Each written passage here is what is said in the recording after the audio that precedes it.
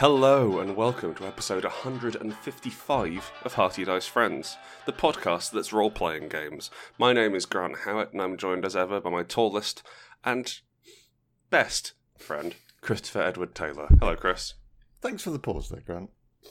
I wanted to show that I was thinking about it. Okay, you were double checking it, yeah. I didn't. Yeah, I've got the list. No, it's not. Am I sure? No, I wanted to give it proper weight rather than just say, fair. "Oh, Thank my you. oldest and I best appreciate friend." that. Yeah, I think you and all the listeners know who my best friend is. Whiskey. Hello, dear listener. Welcome to this increasingly strange and warm world. And I have a south-facing room, which means I'm going to start like the sun's creeping over my window, and it's going to get increasingly warm as we record. As we move into the summer months, there's kind of the podcast sauna, which one starts operating with. Now, Chris records in his living room. I do. Which is just still stinking hot, but bigger. And I record in honestly a room that if you put a child in it, it's termed as a form of abuse. It's not a big room. It's not a big or clean room. I've closed all the windows, locked all the doors. I've got a variety of warm foam objects around to absorb noise. And I'm just going to start drowning in my own sweat.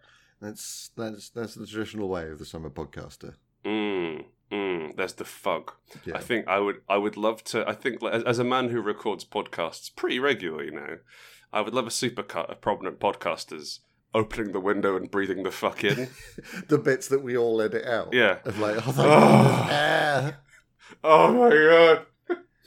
Or I want to start a cultural movement where we're allowed to have background noise from outdoors in our podcasts. Yeah, that would be better if it didn't make it just straight harder to hear what people were saying. Yeah, I mean, I get a lot of crows. A whole bunch of crows. Well, I'm a natural goth, you see, so a lot of the crows arrive, and they're just like, But I mean, they're London crows, so they are wonky. Oh, absolutely, yeah. One, they have an odd number of legs, 1 or 3 legs. Yeah, and they're always trying to sell you some what they call legal highs. not a damn one of them can fly. They're on the bus, no masks. Bastards. I have been celebrating the rise of summer by doing some gardening. And I had 2 tons of soil delivered to the front of my house. Now, Grant, but your garden's in the back. It is, Chris. Congratulations. Do you know how heavy 2 tons of soil is? Heavier than 2 tons of feathers, for sure. Yeah. It's very heavy. And so I spent more time than I'd like this week putting dirt into bags and carrying it through my house and then throwing it into a different box. Sweet. Yeah, but I've now managed to because I mean, like it was a timed challenge to get these 2 massive ton bags of soil inside my inside kind of the front yard bit before anyone complained. Before some absolute chancer with a wheelbarrow comes past. Look, if they want a wheelbarrow full of soil, they can fucking have it at this point. I've become, during lockdown, we've become this sort of garden supplies branch for everyone around. Like, I've had 2 or 3 neighbours come up and be like, can we get some soil? And like, oh, can I have some of those planks? It's a nice fridge. Sure, why not? That's a nice fridge. Your partner, is this an open marriage? Or? I noticed you're holding a tenner. Do you need all of that tenner? Can I have it?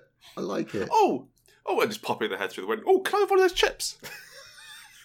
The door was locked. I borrowed your keys. Hope that's okay. No, we have become we have gathered together as a community during these troubling, difficult times, And I am alternating between, oh man, it really makes you feel good to be part of something bigger than yourself, you know, to sort of see a community come together. And also glaring out my fucking window like a grandma at people having parties. It's like, you don't all live in that house, do you? It's going to be awful in there if you do. Having your sexy Spanish friends over for a backyard barbecue. Coughing all over each other and breathing on the chorizo. Also, where was my invite? Where's my invite? I wouldn't come. I'm not allowed. No, but I'd like to say no. I'd like to say no. I'd like to see if I can maybe get some of that tenor back. Or the dirt. Maybe even a chip. Anything you've taken from me. I'm so hungry. Is my partner there? Oh? Mary? Oh, that's an intro. Ask me a question. I will ask you a question. Nathan asks, what's the best way to establish that all the player characters know each other so you can avoid awkward introduction scenes where you have to justify why 4 people who just met are immediately going on an adventure? I actually have an answer to this. I have an was answer. really hoping you did, otherwise it would have been about 15 minutes of silence. Well, that's the thing. Normally I don't have an answer and I go, and then sort of talk around it. But I've been rewatching Community of late. A very charming show. And halfway through season 2, they have a Dungeons and Dragons episode where Abed runs D&D for basically everyone and a guy called Fat Neil. And the adventures, and to Dan Harmon's credit, it uses all the rules of D&D. They don't change it. They don't get fucky with it, which is important for the humour. But at the start of it, everyone's got the characters, and the GM says, "You were all here to hunt for the crown of Draconis." And for me, I actually hadn't thought, you can just tell them. Yeah, you're just like, this is why you're here. Get ready. It literally never occurred to me that you could just tell people why they were somewhere. So I've started doing that. I've started doing, you have agreed to do this, rather than having an NPC come up and go, well, here's the plot. Do you want it? Since you signed this contract, you are now all on the slow boat to Dar es Salaam. What? But we didn't sign. You did. On with the plot. Now, all of you have decided to piss into this jug. There you went to my magical realm. I'm going to say it's the worst part of any game. Or maybe the second worst part of any game after the rogue explains what they saw to the party and everyone's already heard it. That bit's pretty bad as well. Yeah. But the worst part of any game is when your players have to introduce themselves to each other and you know, oh, no, but they're the party. They're going to get on. They're going to know each other, you know?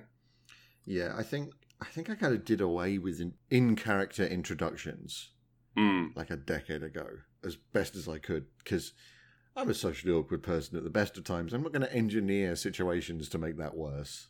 Absolutely not. Or, like, at the very least, make them roll. Yeah. Hello? Oh, 2. I'll leave. Although, okay, that's an interesting point, though. They're like, hey, everyone, make a charisma check. Here, that's what the party thinks of you. Yeah, like, that's... Well, not necessarily that's how the party thinks of you. You could go, that's how you come off. Yeah, precisely. Right, like, if you get a very good success, depending on your system, then like you come off as charming and likable. And if you get the world's worst critical fail, you come off as an asshole. And that can happen to anybody. Like the person with the highest social stats can come off as an asshole sometimes. You were just there crouched, shitting into your cupped hand. Shitting into a cup. Shit. You know, I don't know which is worse. Right? They're both bad.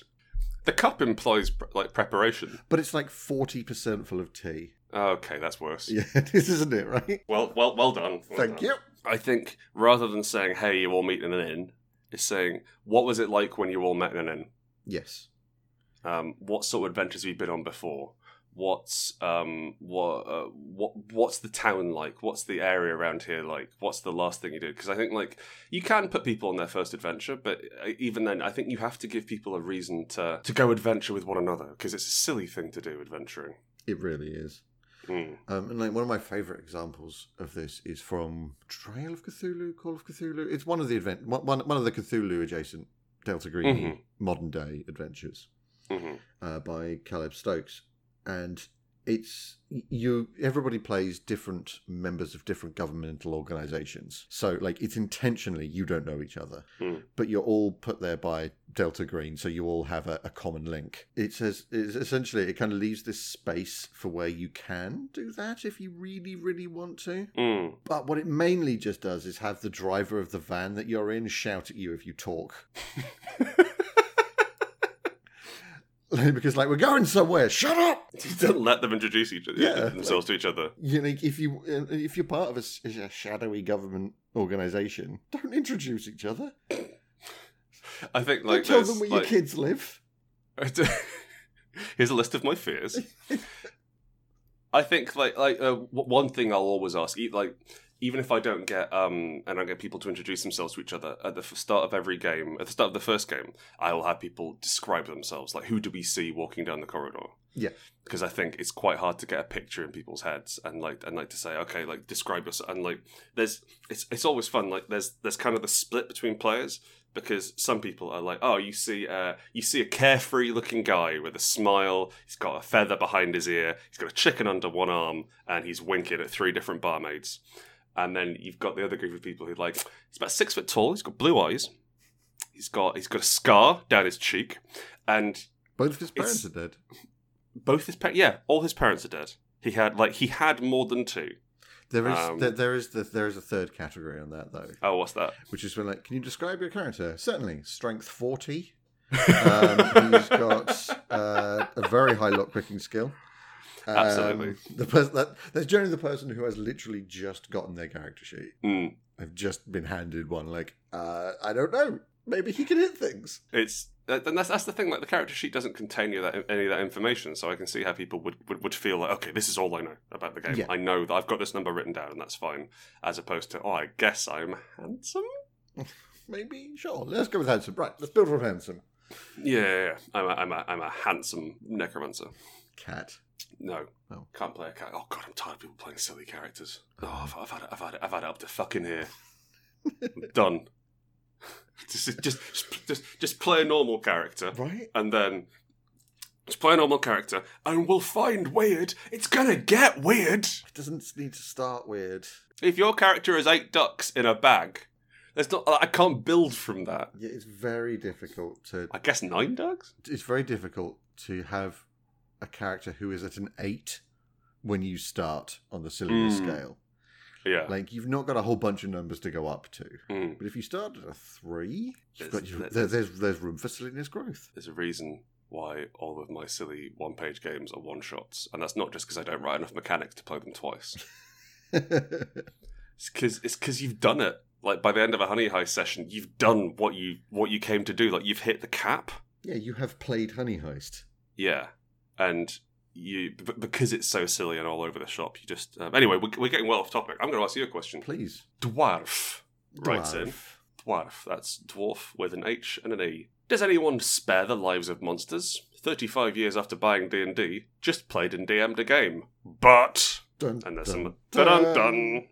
There's some other stuff in the text, I presume. And also, maybe they had a real problem with the shrink wrap?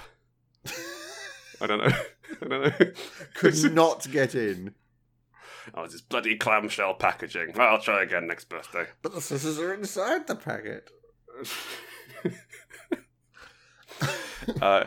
Real Gordian knot type situation. Anywho. Oh boy, I'm flummoxed. I'm going to go have another child. The killing monsters. Yes. In D&D. Traditional. Do you spare the lives of monsters? Honestly, overall, no. Because I'm playing D&D. If I was playing any other game, sure, I'll spare people's lives.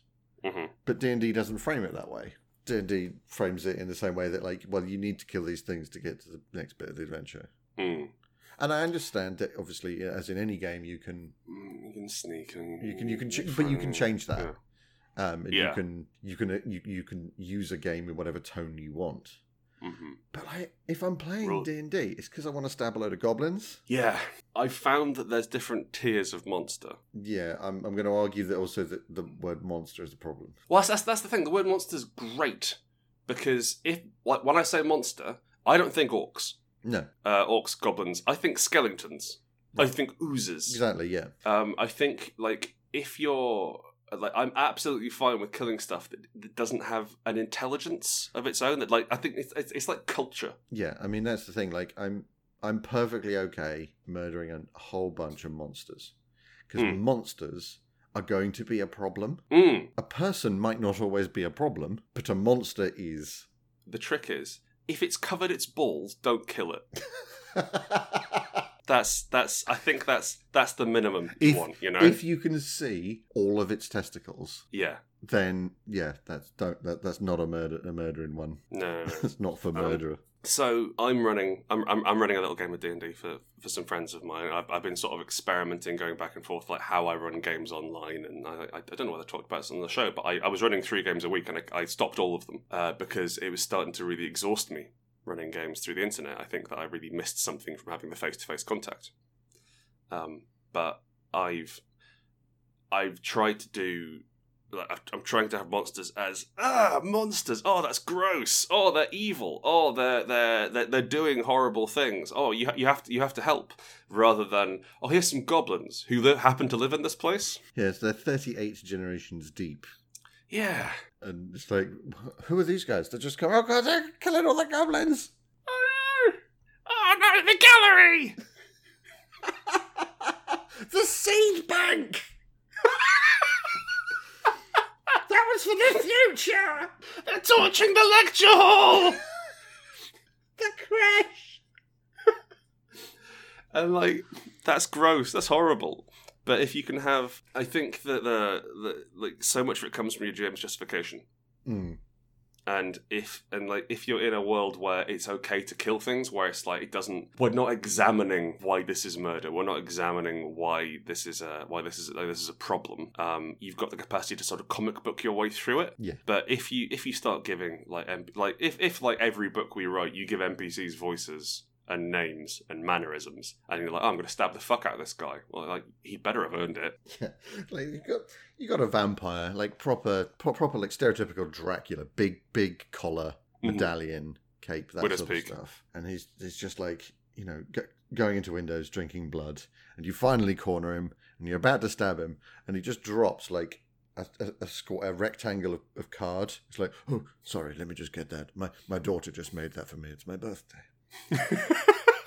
And like it's got macaroni shoved on it into like fang shapes. I'm 460 years old. Yeah, she's getting on. I'm not shooting that guy. We're gonna work something out. Yeah, that's the thing. I learned this from my. I used to play D&D with a pretty much all female group, and we mobbed them all up together into one group, and then every single time I gave them an enemy, they'd be like, "Oh, let's make friends with it. Oh, let's talk to it.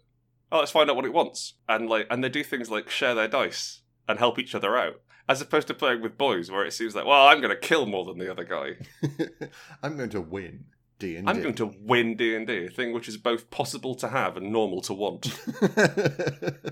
So yeah, like they really taught me that actually, if you give something a voice, someone's going to make friends with it, and even then, someone's going to make friends with stuff that doesn't have a voice. Yeah, I mean, that does run into problems, both narratively and with the game you're playing. Mm. You're not going to make friends with the Gelatinous Cube, no matter how cute it is. Put a hat on it, let's talk. That's not how Gelatinous Cubes work. That hat is gone.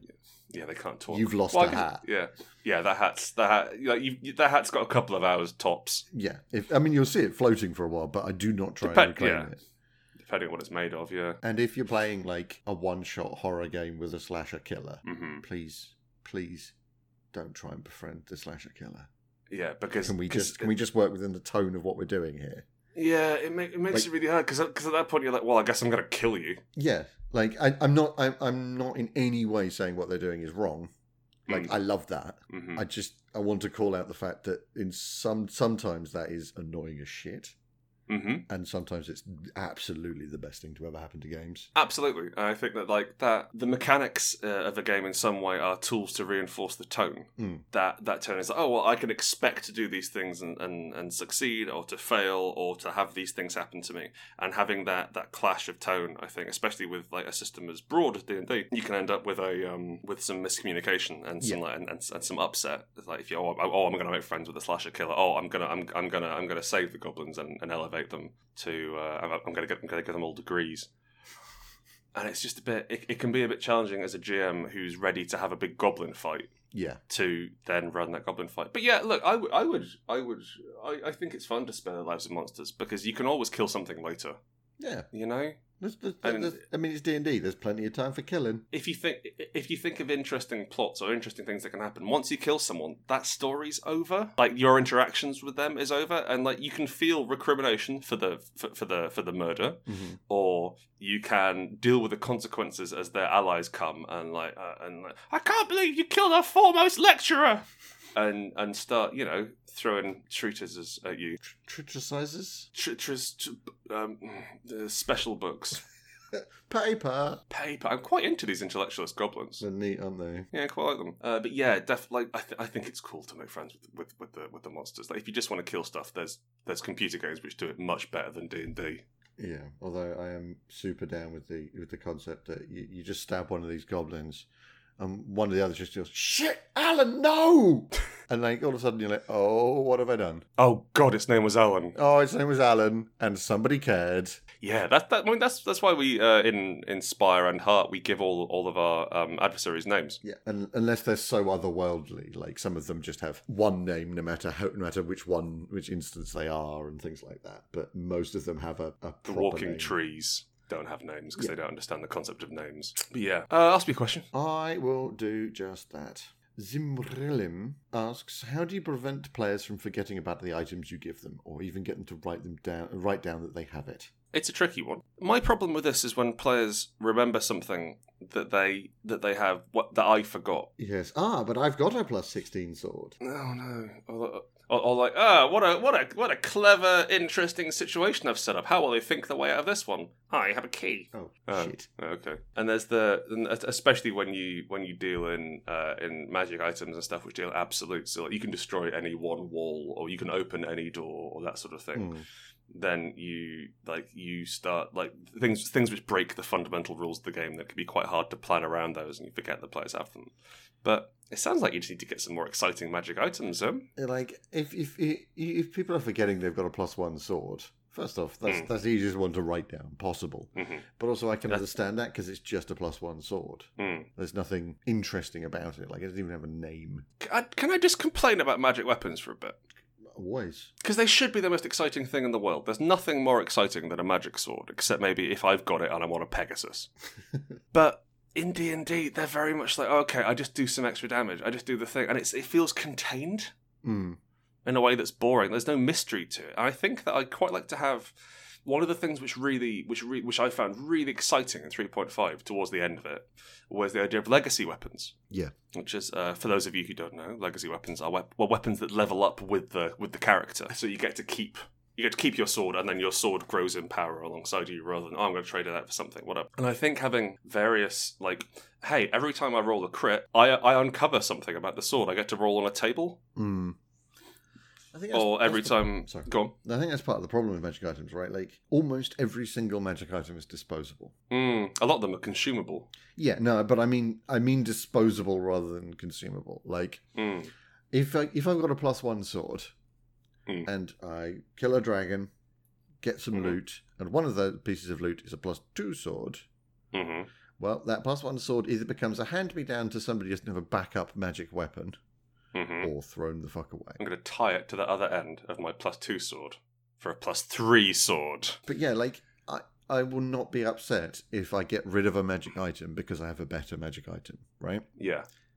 Like, removing a magic item from your character sheet should be a thing. Should matter. Right? Like, everything you do with that should be important. And one way that they tend to do it in the more dungeon crawly OSR stuff is that they make magic items rare, which is fine, but still doesn't make that magic item special, aside from the fact that you just haven't had one till now. Do you remember how 13th Age did it? No. So it was they had a good go, which was you had magic items, and you could have magic items. I think it was like equal to half your level. Okay, or your level, something along those lines. And sorry, you could carry as many magic items as you want, but magic items had quirks attached to them, which were like little behavioural ticks. So there was a magical scroll for unarmed characters, and the tick was that you would challenge anyone who you thought was better at fighting than you. Okay. And these ticks didn't kick in unless you tried to carry too many magic items. And the idea is that your level is your overall willpower, but then you've got these magic items. And these things are these big named one of a kind shit, which mean that you are overwhelmed by the power of these items. Which sounds fine until you realise that it only triggers when you have too many of them. So all of your quirks kick in at once. Yes. Yes, it was a good idea that didn't quite land, did it? Because it was all or nothing. Like, there's no seepage. Yeah. I want seepage. Like, there's something quite sexy there about the idea that, hey, you're being, if not corrupted, but taken over by this magic item. Like, it's this huge, powerful thing. It doesn't make sense. Like, it's stronger than you. Spells are these ephemeral things which you have to, like, conjure, like cobwebs or steam. You know, not that you can conjure cobwebs or steam naturally, but you understand what I mean. They're ephemeral. That have managed. Someone, not you, someone has managed to make this thing permanent and tie it into an object in the world. Means that the world starts getting fucky around it. Yeah, and that's really cool. However, we're miles off topic. we really are. What was the question again? How do you prevent players from forgetting about the items you give them, or even get them to write them down if they have it? I mean, this sounds like you need some better players. Like, those guys are assholes. Yeah, it sounds like you've got some lazy-ass players. You've spent all this time coming up with an adventure, and if you haven't, you're there, night after night, day in, day out, making adventures happen for these ungrateful shits. They won't even write down the prizes you give them. You're like, brave adventurers, you enter the cavern after slaying the dragon, and you find the mysterious axe of Kilkegor. I don't care, throw the axe into a lake. No. It's not as bad as it sounds. I'm setting up a very, very long-term ruse. Now, I'm also getting a mermaid in that lake. And in about 10,000 years, a king's going to come along. And is going to ruin everything for everyone. Smash cut. 3 games in the future, surrounded by trees. Why? Evil trees that kill you. Why wouldn't you give us an axe? I can't believe you're such a horrible GM. Poor old Zimberlin. Poor old Zimberlin. Listen, I'm never one to espouse punishing players in character for out-of-character behaviour, but I'm going to espouse that right now. So what I think I would like is you need to give them all the tools they need to survive. And pick out like one of those fucking lateral thinking puzzles grade of fuck it point and click grade, right? Yeah. And you drop all of those items through the game, and then the final stage is they need to use all of them in combination to survive. Use brick on goat or what have you. It's like the Hitchhiker's Guide to the Galaxy text adventure. Oh, you didn't pick up the lint in the first room. Sorry, you can't complete this. Jesus fuck, Douglas. Well, he didn't do that bit, I don't think, did he? He was involved in the writing. Oh, yes. Yeah, I mean, he let it happen. Sorry. I get that it was a funny joke about point-and-click games. Sorry, about text adventures. But in other news, I had to play it. Yeah. The final adventure, you just sit back and say, well, I've given you everything you need to get out of here, brave adventurers. Yeah. In other news, fuck you. Half of it's in a landfill 20 miles from here. Yeah. Do your worst. Yeah, get some better players, man. They sound like they suck. And with that, can you say things about jingles for me?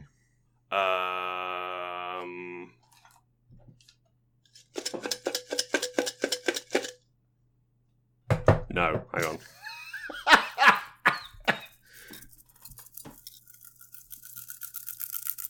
Man, none of these things sound like jingles. Did you ever want a game to exist, but not enough to make it yourself? Grant and Chris make games. Data Witch writes in, Advanced Golf. We have a history. We have a history with golf games. We have a history of me bringing golf games to the table and you knocking them out my mouth. I mean, I don't knock them out your mouth. Like, we published one of them. That's true. We did put together. It's golf. It's golf. Well, you say published. We wrote one half of a pamphlet. Correct. About that and put it on the back of a game called Tramforce. allowed the world to view it. That's true, and I think that's the thing. It's golf. I think there's something fundamentally hilarious about misunderstanding the rules of sports. I think that there's something fundamentally hilarious about golf. That's the other thing. Like, as a sport. It's a strange thing. Got a tiny ball, a tiny hole, a lot of distance between both those items. Huge, huge amounts of space and landscaping that is ignored. Yes, you're not supposed to go there. Like, but also, like, if you look at people who play golf, like regularly play golf, like 100-yard drive is not even a problem. No. So there's 100 yards of hard landscaping that is wasted. That might as well just be a chasm. Actually, that would be cool as hell. If you think about it, mini golf is much more efficient. But mini golf is much better because you pack everything into a smaller space. It's more affordable by more people. It's more accessible by more people. And you've got really creepy clowns opening their mouths and you've got to try and smash a ball into their teeth. I think what I'd like is somewhere between mini golf and macro golf. Okay, so just golf. No, because I'm referring to like golf as macro golf. No, I understand. Sorry. No, but I'd call it golf. Yeah. I'd rename golf to macro golf. Yeah, that makes sense. So, like, we can all agree, golf courses ridiculous. They're hugely wasteful. They the level of they take land away from like almost. Aside from a palace, I can't think of a worse use for massive arable land than a golf course. Yeah, and like the amount of resources it takes to maintain a golf course. Yeah, precisely. It's insane. Like they're exclusionary, they're classist, and it's also at no point do the players interact. Oh, I know. Like, you don't need to be there at the same time. Yeah. It's like a fucking rally. You could video this and send it to me as proof that you did those numbers, and that would work. Honestly, just tell me, I'll believe you. Yeah, like I don't think you're a liar. Although actually, if you play golf that much, I do think you're a liar. That's true. Like darts, you are not really interacting with the other person. You're playing darts nearby. I'm not entirely sure of the rules of darts, so I might be wrong. Golf of the people. Yes. Yeah, well, I mean, darts, significantly easier to set up and maintain. You can't have like a golf course like in one half of a pub. No, you can't have a golf course that kind of, has tables a bit close. Yeah. You can't just like move the table out of the way so you can drive. Yeah. What I'm thinking is, golf's one of the few sports like they had to invent a vehicle to get around. A specific vehicle that doesn't damage their very expensive grass. What I'm pitching to you is MIDI golf. MIDI golf, right? Yeah, which is just purely digitized golf. Chiptunes. Nah, mini golf is excellent, but it's just a putting game. Mm-hmm. Driving, that's right out. Yeah. Okay, too much space. Don't need it. Not worth it. Fuck it. Too many different clubs needed. Yeah, like you're hitting it hard, man. Like you need one hard hitting thing.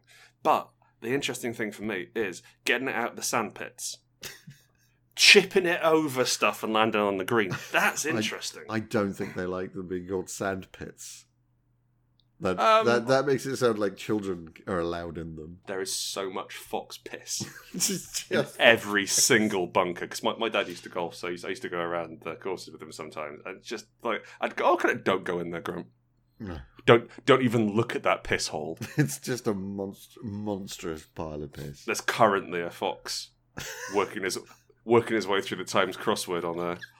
That's the interesting part of the game, the bit where you're chipping things over. So what I want is mini golf is intentionally like there's a bunch of stuff in the way of the hole. Now, like macro golf it's basically a clear shot. Yeah, there's nothing in the way of the hole.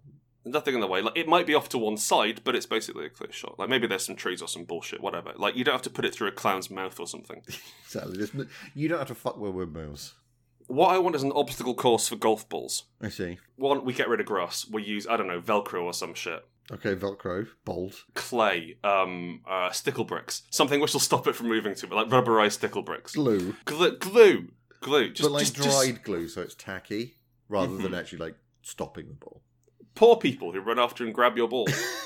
So just tell there's a quid inside. Here you are, sir. And what you've got is you make every hole as massively difficult to get into as possible. Mm-hmm. So you've got 18 holes of it's like Tough Mudder, that grade of complexity. Yeah, I think that golf could be massively improved if you were allowed a team of 3 people. Okay. And your mates could help. Go on. So What I'm envisioning here, right, is we're using your golf with very, very complicated pitches, holes. What are they called? Like courses. Courses. Thank you.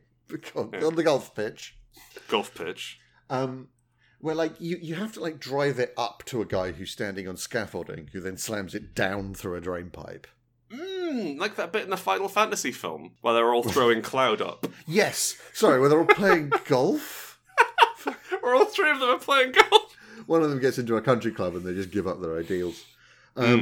Yeah. So- where so, they're throwing Cloud up and like he's building swords, but they're golf clubs. God, I forgot about the second bit where he's building a fucking sword in midair. So that's silly as hell, but I love it. Oh, it's great. I mean, I remember like you took me aside in first year of university. Yeah, like it was important. Like 15 years ago. I was like, Grant, look at this. Also, do you want to be my friend? this man jumps really high and has more swords than teeth. Here's a USB of Marcus Brigstock shows. It's going to change your life. Please be my friend. What was it? We Are History? Was the show? We Are History is an important cultural touchstone. Cracking. I'm sure it's all on YouTube. Anyway, look, I love the idea of like relay golf. I'm worried about the innate inaccuracy of golf. That it's going to be quite hard to. And also, if you do hit the guy, he dies. Yeah, but you're all in together. Maybe you got like a helmet on or something. Yeah, sure. Yeah, sure. Okay. But I think, apart from anything else, this takes golf out of the hands of really ancient, rich white men and puts it into the hands of new black children. I don't know. I'm trying to think of the but like. They're not going to be able to climb that scaffolding. They're not going to be able to shimmy up that rope ladder. You need to be strong. You need to be fit. This is like golf crossed with bouldering. Or we combine all the rich people's sports. Yes.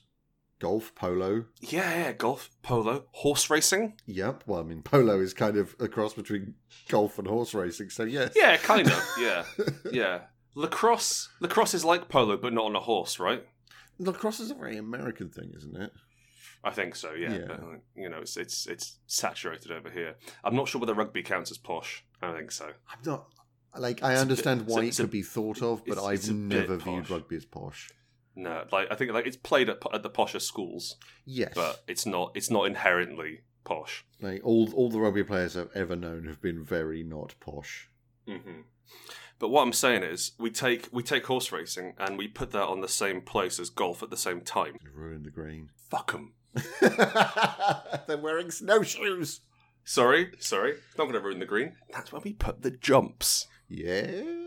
They leap right over the green and into the face of some fucking Tory, murdering him. No, it's not. It's not murder. It was a horse. That's fine. Horse slaughter. That's no. slaying. Sorry, I take it back. That's an RTA. RTA? Road traffic accident. Yes, presumably. Yeah. Also, Formula One, perhaps. Yes. I don't know about Formula One. Maybe. Although that might be a bit. But basically, we take all the rich people's sports, we put them into one massive like drome in Kent. Arena. Yes. Slightly sunken. And you turn up there, you give us £10,000, and you pick what sport you want to do. See, I thought we were going to make them fight and just let the rich people just have one sport. Last sport standing. 10 Sports Centre. No one leaves. This was all just a joke to get you to kill yourself. So the pitch was advanced golf. Yes, I think there's some fun to be had in terms of like no one's done a golf RPG. They have done golf RPGs on computers. Yes, but what I want is a sort of Passion de la Passions, Monster Hearts, the trials and tribulations of golf. See, I understand why you want that, but a little part of me wants like Aces and Eights golf to exist. Like acetate. You got an acetate golf club and an acetate ball and then an acetate hole, and you've got to just like line everything up and then work on your percentages. I'm gonna yes and this idea by saying it's Aces and Eights, but we remove the revolvers and just put in golf clubs. Well, the thing is, if you do that, then you're still sheriffs murdering people. But you have to bean them with a golf ball at 30 feet. Like you got to throw that thing. Well, no, I mean like you're hitting it with the stick, the golf club. You're hitting a golf club with a golf club. Parrying. No, you hit a golf ball with a golf club. Okay. And so it's like, and you hit it, That and was like, a and really good golf noise. Thanks very much, man. That was bang on. Sorry, You that caught me off guard. pulled a little bit to the left, but overall, I'm happy with the drive. Yeah. And you're beaning Clint Eastwood, knocking his hat off, that sort of thing, and like it's much more. You know how they say like, oh well, like now you're spraying bullets, but back in the old west, you had 5 shots and you had to make them count. Yeah. Mate, you've got to put a fucking T down for this. Well, this goddamn Desperado is a par 3, so I don't know what you're doing there. Instead of a bounty, you have the par. Yeah. You got 3 shots. Best make them count, boy. That's fun. I quite like that. Just from the back of a horse, trying to kill somebody on a moving train. That's golf, baby. That's golf, baby. That's golf, baby. An alternate Wild West where one, guns were never popular for some reason. Like people didn't like the smell. They just didn't catch on. Yeah, they were heavy. Yeah. Oh, no, thanks. That's a bit loud. America was populated not by pilgrims rocked up and took the land away from the native settlers, but by mad golfing Scotsmen who rocked up and took the land away from the settlers. Sorry, from the natives. And the upper middle classes who moved in immediately after them and gentrified the area. Those Scots pathfinders.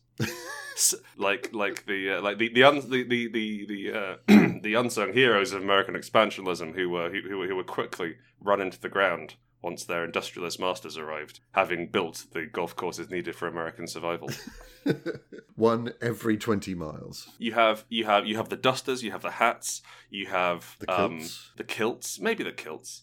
But I just think, like, I'm imagining sort of like the cool ass motherfucker gunslinger type look, and he's got a bag of golf clubs over one shoulder, but with like sentimental and comedy golf head covers on them. Maybe I kind of want to play it straight. Okay, because I'm just imagining that his boy has bought him one, like, world's best dad. That's nice. Okay, I'll take one knitted, but it is the it is the 1850s, so you know. How about this, world's best sheriff? There we go. I'm back in. Thank you very much. Yeah, I like that very much. Do you have any suggestions for games? I do. We have one here from Miss April Nash of Transformers. You're robots that can transform, but into random mundane equipment. I see. So you have yourself a group of robotic masters of shapeshifting in very much in the vein of that brand name series. But rather than turning into like an Impala or a Dodge Charger or a train, you turn into a lamp or a ladder or some rope. Yeah, I guess the challenge is that, like, even in their transformed, disguised forms, Transformers were mobile. Yes. Oh, they are in this as well, yeah. It's very disconcerting when a ladder starts chasing you. So does it just sort of, like, totter around on both legs? Yes. Like, I'm imagining a bit like the Toads from Super Mario. Yeah, very much like that, actually. Or they just do it, like, end over end, just clack, clack, clack, all the way down the street. Or like in a horror film, you turn around and the ladder's there and you run away. It just keeps appearing every time you look back. You look back and then look down and suddenly realise that you're halfway up a wall standing on a ladder.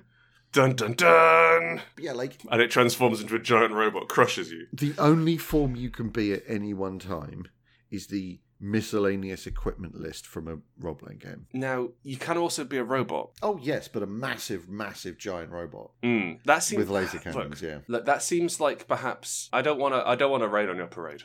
You know I hate raining on your parade. It seems like there may be an optimal way to play this game. I don't understand. Just to be the giant robot with laser cannons. What's that giant robot with laser cannons can do? Everybody's going to be scared of him? Yeah. He can blow holes in walls? Yeah, precisely. That's rubbish. How do you even get in the dungeon? I guess he could be a ladder and sort of slide in there. Exactly, but he couldn't turn into a giant laser robot, could he? Because he'd just destroy the dungeon. Why is it a fucking dungeon? It's Transformers! I think that... How about we take this and we do it for Animorphs? What, so they're children, but they turn into ladders? Yes! Yes! Because children are nowhere near as... I would say the agency of a child is much less than the agency of a giant laser robot. I mean, that's true, but I do like giant laser robots. That's true. Apparently ones which turn into ladders to go underground. Yeah, well, they can't fit down the fucking door if they're a giant laser robot, can they? I really like the idea of that you have all these... It's a bit like Lancer. You have all the stats for your mech, and then you never use them because you're a fucking ladder. You're a ladder or a lamp. An Argos catalogue.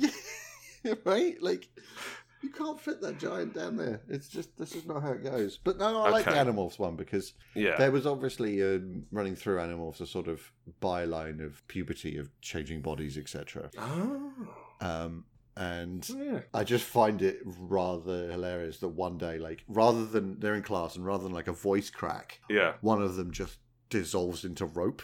Just like 50 foot of rope. And all the other kids are like, rope boy. Exactly.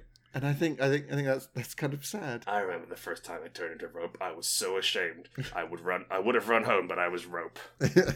Instead of just sat there for 45 minutes whilst people laughed at me. I slithered out the door like a sort of snake. It was gross. I made a form of a kind of dog. Became increasingly New York as I scampered out of the door. Then, of course, once I got more control over my power, I learned the hybrid forms. Half man, half lamp. Like the horrible middle creature on the front cover of Animorphs. Mm-hmm. Like the third stage of transformation, which is just absolutely not. Yeah, like, first off, the first picture, like, quarterback of the football team. Mm-hmm. You know, stereotypically American, attractive, big lad. Haircut, teeth, whole thing. Exactly, yup. Far right of the spectrum, a pickaxe. Just lying against a wall. And now imagine every single part of that transition. I like how the pickaxe is leaning against the wall, Marlon Brando style. A cigarette resting on top of his it. His head just widens out. And he has to fight crime. Oh yeah, it's film noir. Like, we're running through brick here. So the overall plot from Animorphs, it was generally like children had problems which they had to face during their day-to-day. And they would be helped and alternately hindered by the fact that they could turn into an animal or something. And aliens. Also aliens were there. Yeah. Krellians or something. Anglicans? Anglicans, yes. Something like that. Yes, the Church of England turned up later. Yeah. And the rule was you couldn't change for more than half an hour, otherwise you changed permanently. Yep. And there was, I believe, and there was, which meant there was like an eagle who could turn into a dog, but not into a human. But had the brain of a human. Ew. Well, like, in its, So, well, no, I had the brain. Anyway, point is, what are our heroes getting up to? Are they doing sort of, like, are we talking like Veronica Mars style fighting crime? Is it alien conspiracy? See, while I would like the full, like, conspiracy level for Veronica Mars, a part of me just wants to see them, you know, maybe get a job one day. Very try and complete issues, school. Yeah. Second question. Can anyone find out about their secret condition? Because I remember the secrecy being a big thing in Animorphs. Yes, no. If anyone finds out, they are forever locked as a pickaxe. If anyone uses their true name, I just want to know. I want to, like. I guess I want to read the story of this rather than play it. But I want to read the tale of the person whose special powers they could change into a pickaxe, and how they got through life. Okay, fuck it. You know what? We're limiting ourselves by just doing tabletop role-playing games and video games and the occasional film. I think we should branch out into children's books. Yes. I'm thinking a children's book series. In right? a Goosebumps style. Yeah, or indeed an Animorph style. I never actually read Animorphs, so I'm going to be working off Goosebumps a lot here. Well, I mean, you saw the show, right? Nope. Man, you've picked up a lot. I have seen pictures of the covers, yeah. No, it's my interaction with Animorphs. Androlites? Were they aliens? Anyway. Androlites? Oh, no, sorry, I was supposed to say this type of clue. That's Araldite. It does sound like something you use in building, doesn't it? Yeah. Or something you'd find a seam of. I think I've got a bit strange now that I'm thinking about people who turn to pickaxes and getting confused over what type of glue they're using. Don't worry about that. Yeah. It's a series of children's novels, novellas, you know? Novelinos. Tiny little ones about this kid turns into a pickaxe. This one, box attacks. This one, a taxi. So, wow, that's useful, genuinely but also useful. Yeah, that's a career built in there. I figured he's one of the kind of the maybe on again off again antagonists. A bit like the Green Ranger from Power Rangers. Yeah, like he's very powerful and and also a lot of the other kids rely on him to drive them places because they're a pickaxe and a ladder. What are you? I'm a pickaxe. What are you? Oh, I'm a taxi. What are you? Hinge. What? You're a what? I can turn into a hinge. Oh, as it happens. As it happens, I can turn into a life-scale but inanimate model of a taxi driver. The ruse is complete. We should team up. What do you turn into? A dog, but it died. But it's rather than like, because it's a children's thing, rather than like the cover having a dead dog on it. It's a shoebox. I was imagining like a pet grave. No, it's just a shoebox. So that's what they turn into. They turn into a dead dog inside a dead dog coffin. I suppose. Well, like, I guess you'd get like a gerbil in a shoebox, couldn't you? Well, it depends on the Or size of the dog. A particularly ill. Yeah, I mean, not many dogs are getting inside And shoeboxes. how insistent you are. Yeah, that's true, and also how dead it is. Is it very dead? That's going in a shoebox. You leave most dogs long enough, they'll get in a Bit shoebox. dead. Bing bag. Yeah. Thank you for listening to Hearty Dice, friends. Our game this week is a 36 episode book of novelinos for children called The Thing Chronicles. Can our hero... I want to try and find like what the central drama is. What's the did the government do this to them? So yeah, you've got things like Alex Mack, which is the government. Mm-hmm. What else have you got from that era? You've got Goosebumps, which is where just that shit be scary, yo. Spookity stuff, and also like around the twist, that sort of thing. Yeah. Have you ever felt like this? Well, when strange things happen, it always felt more threatening than Goosebumps. Goosebumps felt very closed and like, hey, here's the story, and it's a scary story, but it's all over because it's all... And around the twist, but it felt much more like, oh, no, mate, you're fucked. It looks like your skin's falling off. I'm going to shake your head till your brains fall out, boy. I'm going to put you in a lighthouse and hurt you. So we've got generic supernatural, we've got government, we've got aliens, we've got a demon headmaster or headmistress. Yep. We've got Witches. Wizards. Witches is interesting. I quite like witches. Like I'm thinking a curse on a school. So like that's like what's bringing them together. Yeah, so it's the building itself that's cursed because of something some rotten headmaster did once. I'll tell you what the rotten headmaster did, Chris. What did he turned into a school. Final episode, final thing. They have to try and get back the headmaster, who is a bad man. Who is a bad man? They can't kill him as a school. Probably not going to kill him. Yeah, probably shouldn't kill him. Sure. They can't get him arrested as a school. They can't defeat him when he's a school. So they have to drive a taxi into the side of him till he wakes up. It's so handy that I'm a pickaxe. And I can turn into a demolition warrant. My other form is a giant robot with lasers. How convenient! It comes full circle. Thank you for listening to Hearty Dice Friends. Our game this week is indeed a short series of 36 books about destroying a school called The Thing Chronicles, which, the more I talk about it, the better it sounds. It's just top notch. I'm actually getting into this. If you've enjoyed this, you can go to patreon.com/Hearty Dice Friends. Come and give us some money every episode. Come and join the Discord and hang out and be friends with us. We're playing a scavenger hunt next week. Yeah, should be nice. So if you come along on the Discord, you can go. You can join in. That's on Tuesday. You can come and find all sorts of internet oddities with us. And then Chris and I will judge you, not harshly, lovingly, fairly, and there is with humour. Yeah, and there's some sort of prize definitely inferred. Have you sent the last one yet? Absolutely not. No, that will happen. No, one day. I mean, I'm still 2 years late on the other one that I owe the guy. That's true. Yeah. So what I'm saying is, don't hold your breath. You but will do. Die. But yeah, do come and play. No, we'll send another thing. I'm sorry, Zim. All right, let's do this. Let's wrap this up. Love you lots. Stay safe. Wash your hands. Bye. Bye.